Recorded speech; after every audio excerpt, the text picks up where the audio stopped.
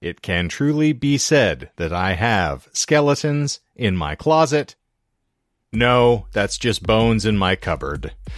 The coffee fix is in, and I have officially won yet again, and my wife just splurged on me with a Dr. Michael level of coffee, as there are now 7 bags of material overflowing my cupboard, and I'm not sure I will ever not be caffeinated going forward. I'm very excited about this.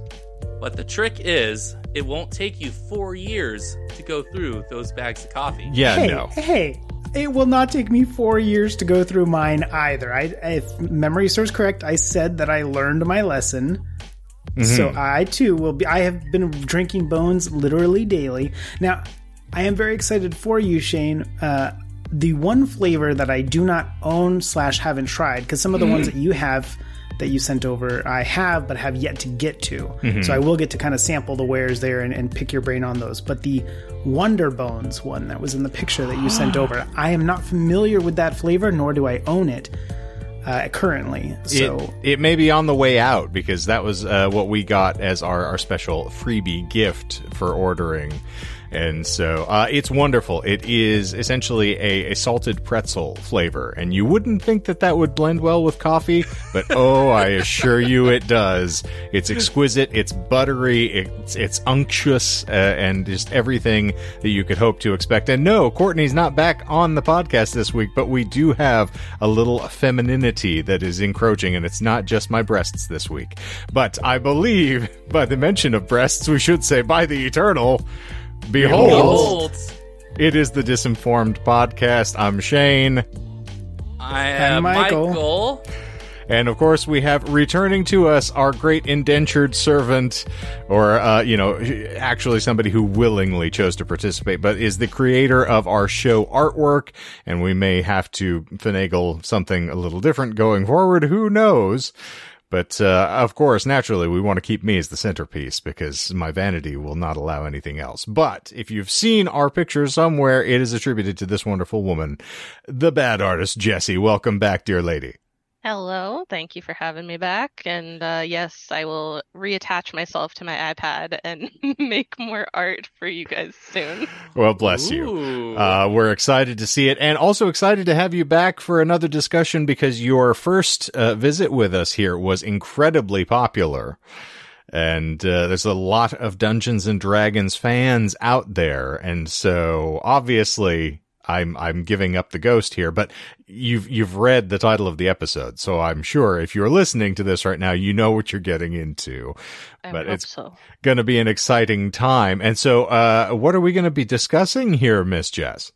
Well, D&D is no stranger to controversy, and there's been many throughout its history. I touched on a few of them. The first one was here as far as the legal disputes between Gygax and the company he helped found, TSR, along with TSR's questionable business practices, which led to their downfall. I touched on Satanic Panic. Michael went very in-depth on it.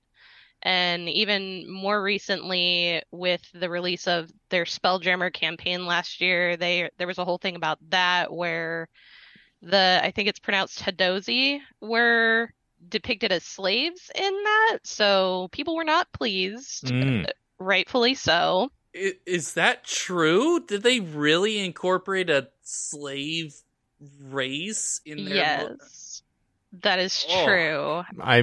I mean, if we're representing, a fantasy realm, I mean, a portion of this you'd have to imagine would follow our reality, but... There are space hamsters, and then slaves.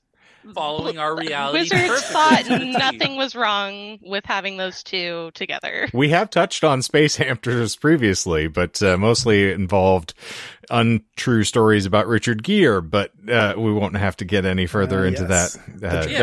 It's gerbils, it's fine. But that's a space hamster, it's a space heater. Yeah, exactly. And they balance. You can't have slaves without space hamsters. You can't have space hamsters without slaves. I mean, they can bond with each other, discussing their cages and the little balls that they're put in to walk around in.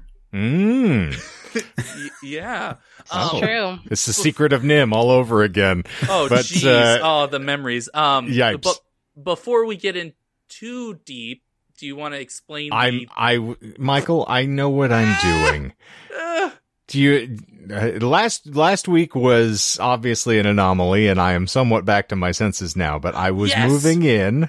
I just wanted her to give us a segue so that we could have a brief discussion. Yes. We're not discussing Spelljammers, though, so I will say that.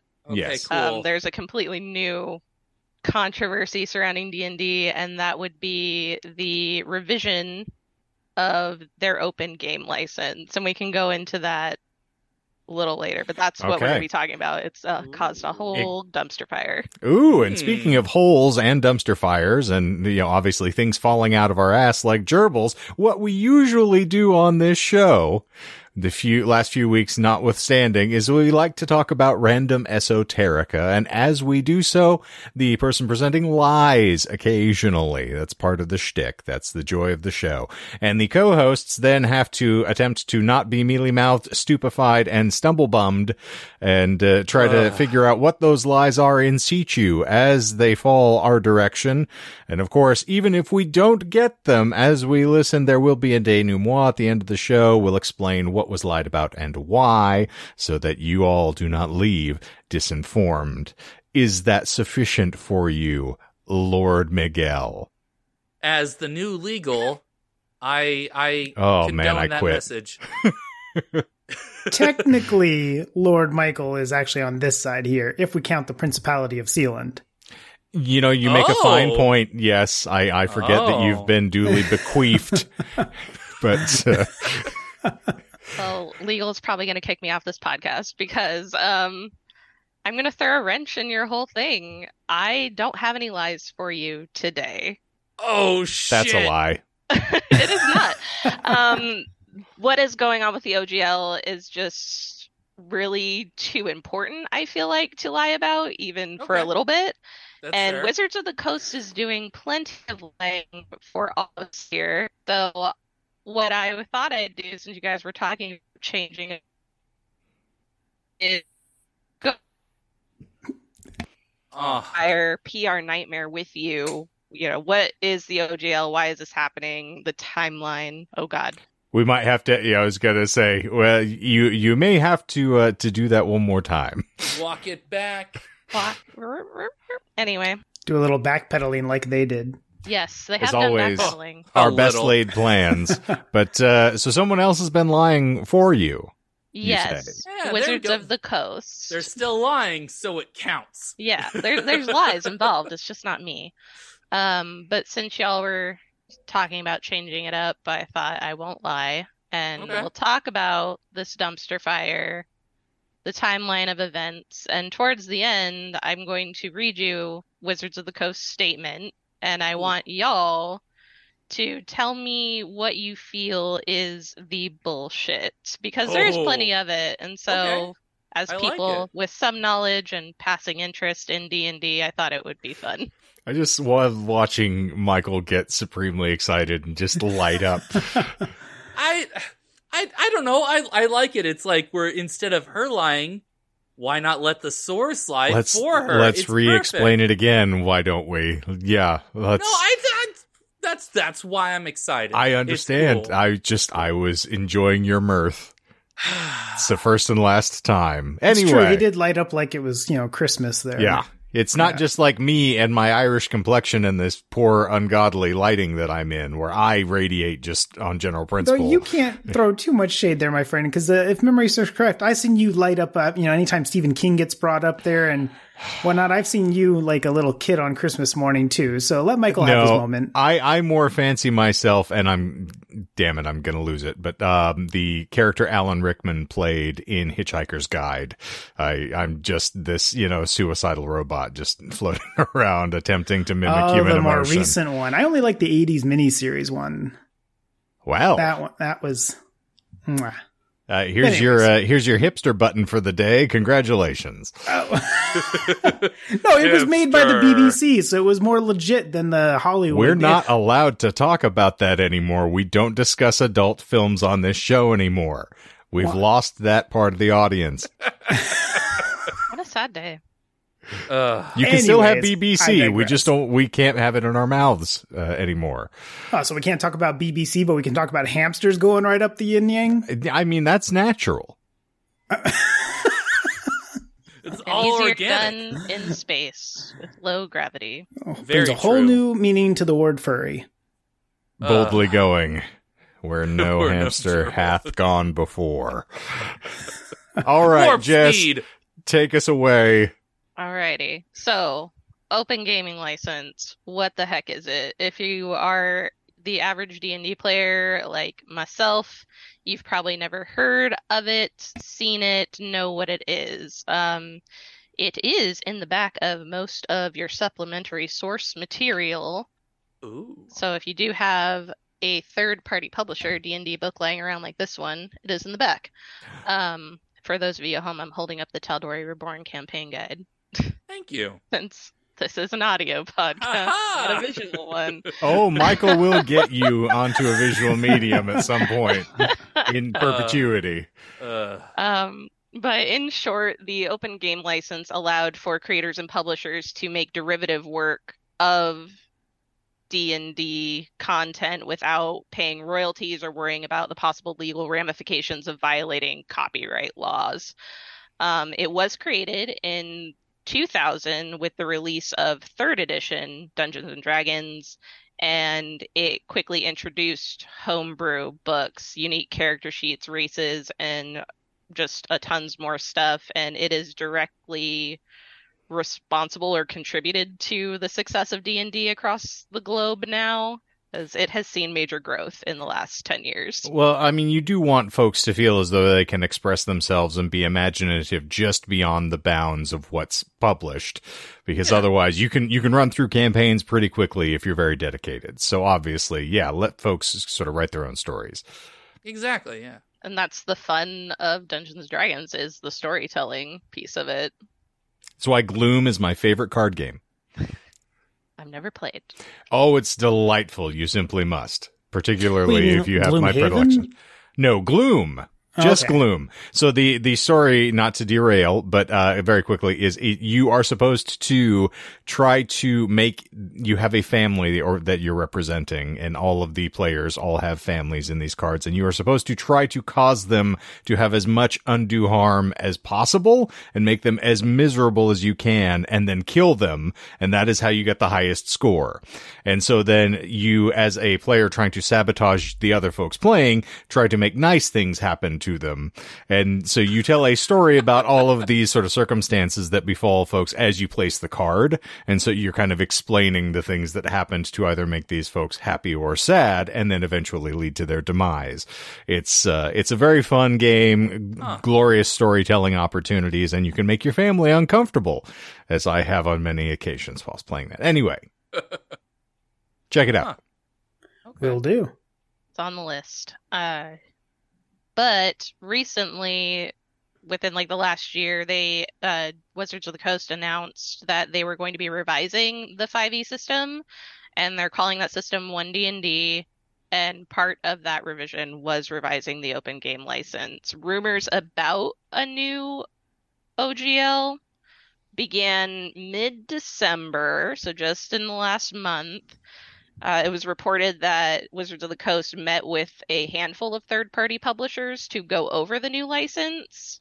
However, that license got leaked to the public on January 5th of this year and was dubbed OGL 1.1. And it did spark outrage amongst the community because it aims to deauthorize the original OGL, restrict creators, and demand royalties from practically anyone making money off of D&D. So to the average... Oh, sorry, go. No, I was just going to say, when you say anyone making money, isn't it only people like the royalties? Doesn't that just kick in for anybody making more than 750,000? Oh. So like that's a substantial, I mean, yeah, it's not like somebody, bringing home a few $100s or making a living off of being a DM, for instance, would be getting taxed. If you're making 750K plus, maybe you could, I mean, an argument could be made to fork over some cash in terms of royalties because you're making a pretty good amount of coin. The wording of it is funny. We'll go over the tier structure that is listed in the document as well. but there's 3-tier structures, and the wording of the second tier it's a little sus. No tears, please. Yeah, I'm not it's advocating a waste one way or of the good other. suffering. I'm just saying the argument could be made from my limited understanding of it, but I'm excited to dig into it. So we have a devil's advocate over here. It's always good to have. But to the average player, it really has no effect on how we play the game and what we do on our table. We can make up our own rules and say, fuck you, wizards, we'll do what we want. Ooh, you're fucking wizards on the table now. It has happened. Well, if it's not hard, it's not fucking. It's more friction. Just super hard to get the D20 out once it's rammed up there, though. Well, Not that's with that attitude. why you lead with the hamster and allow them to push it out. It's I just, thought you were know. gonna say, lead with the D4. You gotta count up. Don't D4, do that. D6. Well, It's not anal beads made out of dye. Although I am sure those exist. I am positive curious. those exist somewhere. And if they don't, incognito mode. Here we Disinformed go. should copyright that, and we have some moneymaker right there. The only problem will be once we start making $750,000 off these anal beads. Well, they can't copyright die like D20s. Like they can't copyright the fact that it's a 20-sided die. Perfect. They Our cannot. anal That is bead true. plan is back on track then. Yeah. Already lamenting doing this. I can see, Jess. No. I was just gonna say, go off on a small tangent. Ooh. On Critical Role recently, they spent like the first hour trying to fake an orgy to get out of combat. It was hilarious. I mean, it's Yeah. perfectly Fucking reasonable. wizards on the table does happen in D&D. I mean, you'd hope. Otherwise, you got a lot of scantily clad people for no reason. It's supposed to be easy access. This is true. But I'm trying to get back on track. I'm sorry. Welcome to the world. Yeah, it can cause harm to the community at large by changing the OGL. Many content creators, like Critical Role and Dimension 20, could be affected. Freelancers like Grant Hallett, who made several of the one-shots that we have played on After Dark. Which are delightful. Yes, I love If Grant you haven't Hallett. seen, go check those out on our YouTube channel. Oh yeah. If you're seeing this on a short, I'd recommend you click the button, because Michael would absolutely erupt right now And if he smash knows. that like button. We'll wait. That's a critical role. Other TTRPGs like Pathfinder, as well as publishing companies like the Griffin Saddlebag and Kobold Press, who are third-party publishers, could potentially lose content and revenue from this restrictive open game license.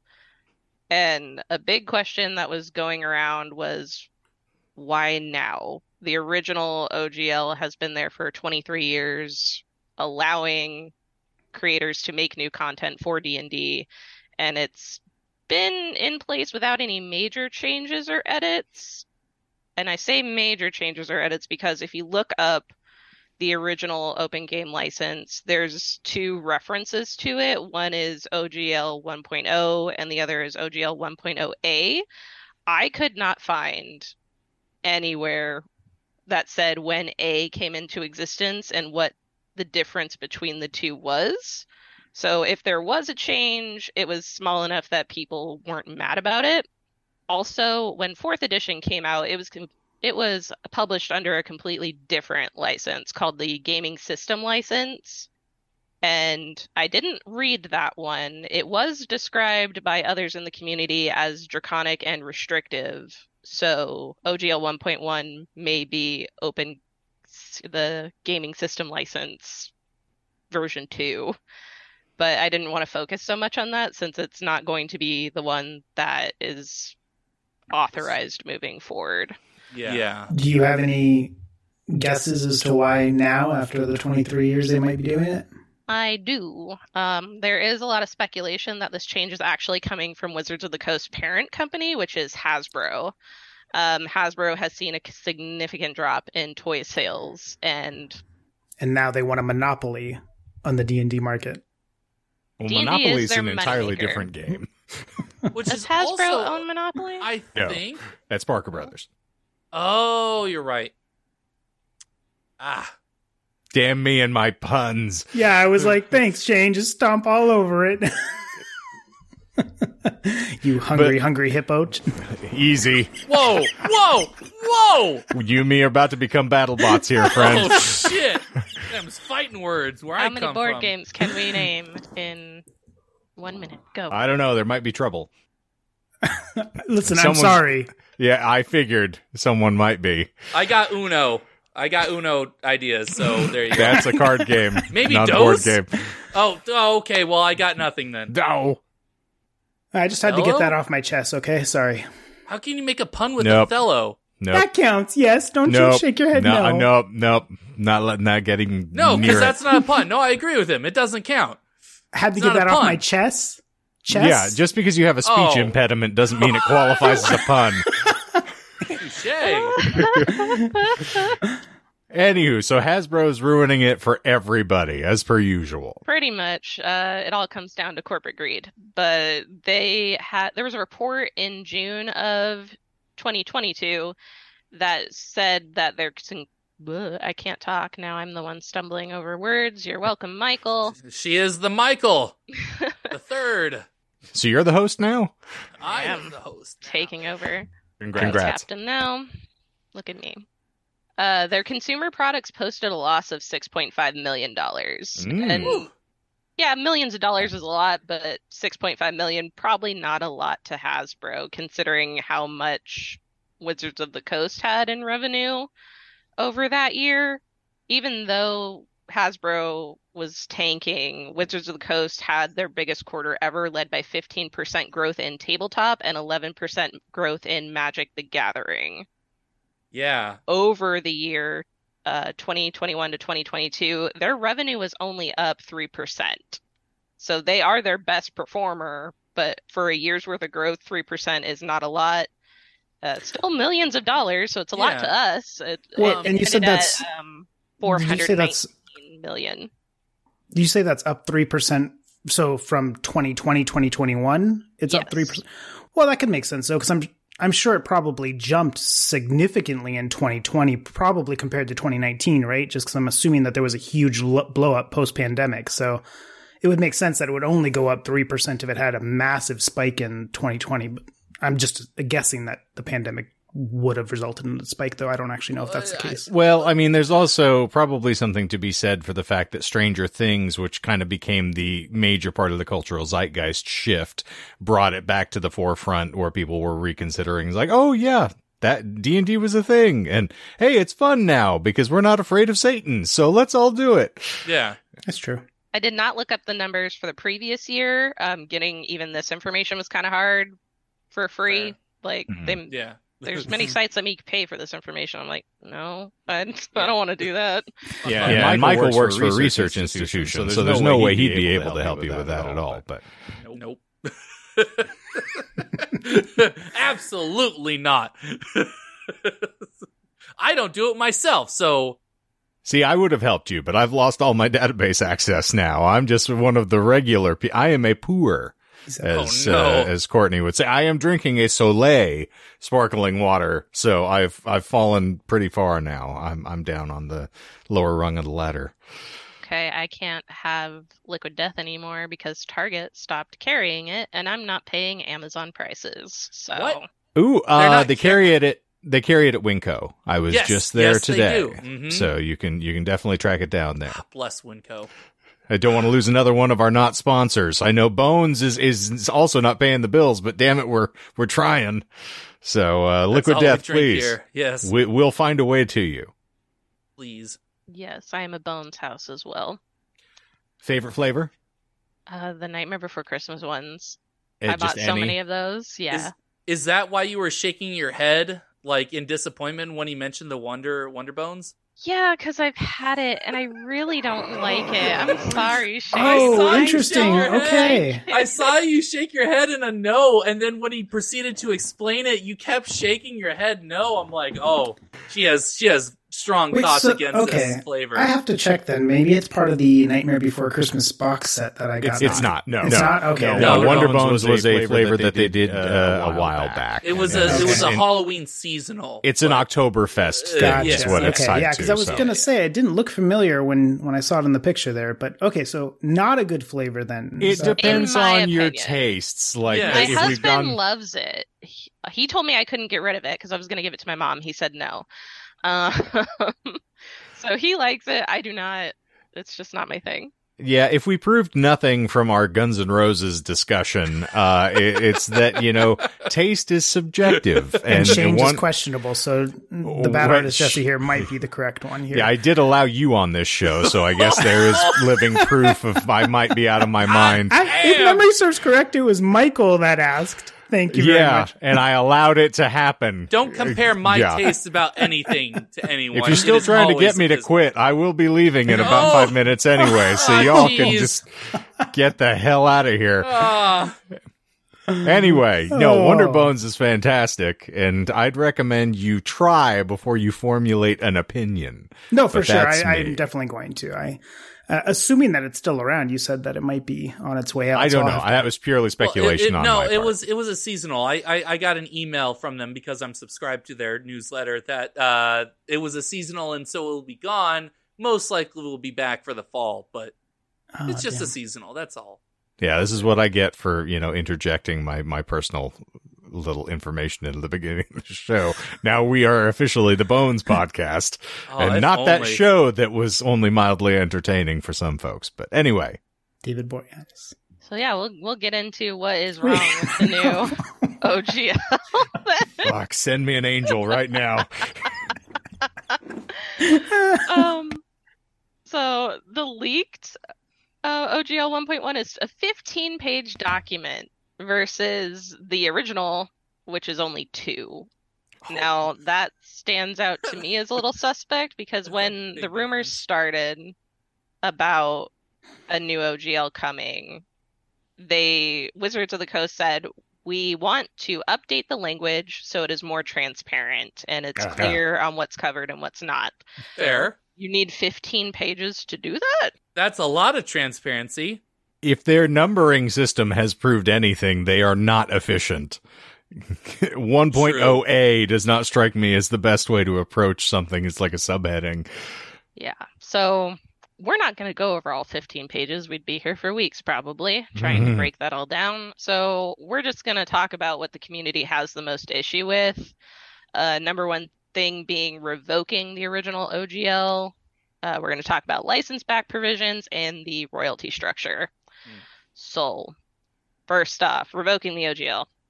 When 4th edition was released, it was under a completely new license, but the OGL 1.0a stuck around. It wasn't deauthorized. People still continued to publish under it.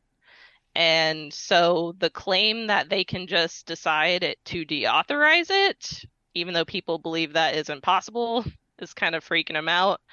And even according to an old Wizards of the Coast FAQ page, if you use the Wayback Machine, it even says there that they're not going to deauthorize it. They can't. People would just ignore it. And I read through this document a few times. I feel like it bounces between some legal language and plain speech, so it was hard to find where it states that they're going to deauthorize it, but it is in Section 10. It says for both commercial and non-commercial, this agreement, along with the OGL non-commercial and update to the previous available OGL 1.0a, which is no longer an authorized agreement. And along with it, they say we can modify or terminate this agreement for any reason whatsoever, provided we give 30 days notice. So not only do they want to deauthorize the old one, they want to make this one just something they can change willy-nilly, which freaks a lot of people, especially publishers, out. It's yeah. If that's your main source of income and the fact that your whole industry can be toppled with just 30 days notice, yeah, I would definitely be terrified. Yeah. It's gives me bad feels. It doesn't sit right with me either, and I'm not even a publisher. I don't make money off of D&D. Yeah. it makes you wonder how much, platforms like Patreon or other things that are finally allowing creators to somewhat monetize their material a little more readily is playing into this as well. Because, I mean, you'd imagine that they were bleeding as much as they can out of the secondary publishers that are already using their stuff as a derivative. So maybe they're getting upset that all of the homespun stuff is starting to become a little more accessible. I would have to agree with you. There are provisions in this that say that you can have Patreon subscribers, but you cannot have Patreon exclusive content, which is the whole point for having a Patreon, I feel like, is providing that exclusive content. Mm-hmm. So if they cannot provide D&D supplementary materials as exclusive content, like, why would they have a Patreon? Oh, they specified that because then you are now gating it behind paywalls. And that's the only person that can do that is Hasbro themselves. Mm. So, that's how they can mask it under the, we did this for equality and inclusivity. I see. That's actually a smart sales pitch. It's obviously BS, but it's a smart sales pitch to try to, it's a good give tactical it that veneer. choice. Yeah, we only want open source stuff unless we're publishing it, and then we want your money. Yeah. I would be surprised if the previous 2-page, I haven't read the previous OGL, but I wouldn't be surprised if somewhere in that there was some sort of language allowing themselves the ability to revise it at some point, though. So I'm not surprised that this one would make the previous one, if this one actually ever went into effect, would make the other one null and void. That would be expected. I can't remember, was Wizards of the Coast owned by Hasbro in 2000? Because that would be like a big different thing if Wizards of the Coast was its own separate entity and they were just bought out by Hasbro between the original OGL 1 and now. Because if they, like, Wizards of the Coast is a very open, like, they do a lot of stuff like this where they just, like, it feels the company that they've established for years and the community that they've helped foster has been very open about their stuff. So I feel like if it was just them writing this OGL 20 some odd years ago, I feel like they wouldn't have had a stipulation where they could change it any time. Mm-hmm. Not necessarily that they wouldn't change it, but that they wouldn't. They would have like a stipulation that they could change it at any point in time. They just have to give notice.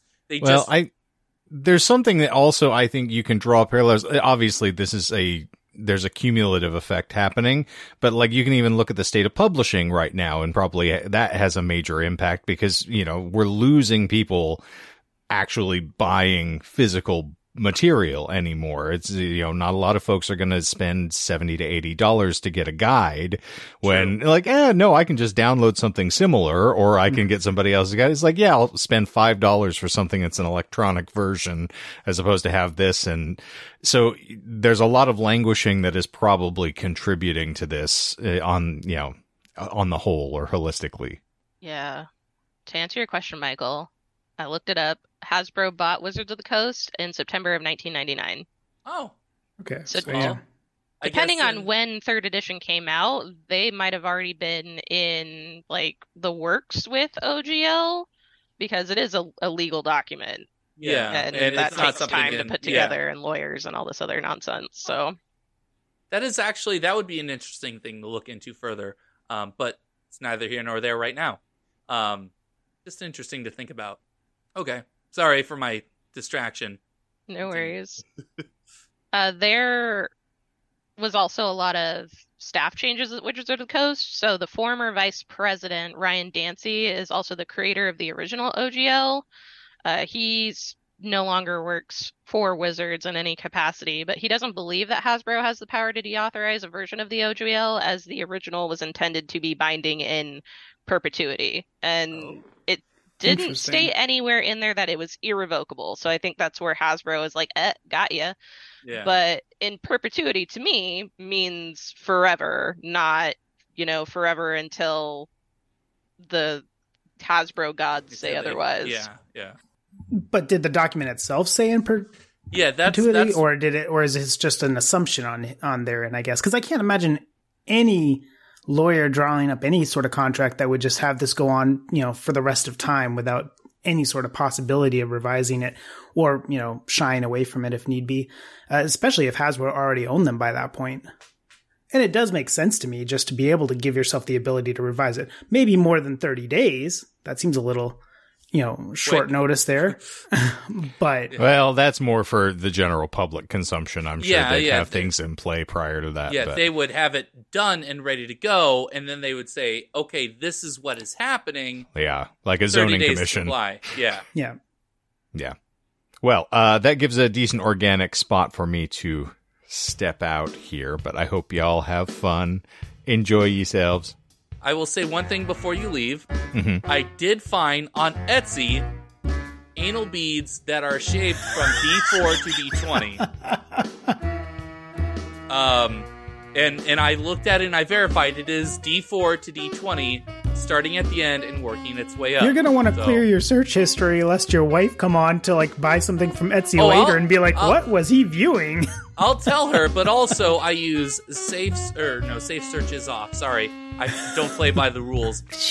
Incognito mode is where it's at. Yeah, so. You're also going to want to roll for some sort of protection, I think. It is Etsy. Etsy is safe. That's why I'm just I was saying, totally before you insert, you're going to want to roll for protection. Yes, yeah. Sanitize that, my friend. Let's hope you don't get crit fails the whole way up. Oh, God. Oh, well, there's something for you to think about for the rest of the evening there, Shane.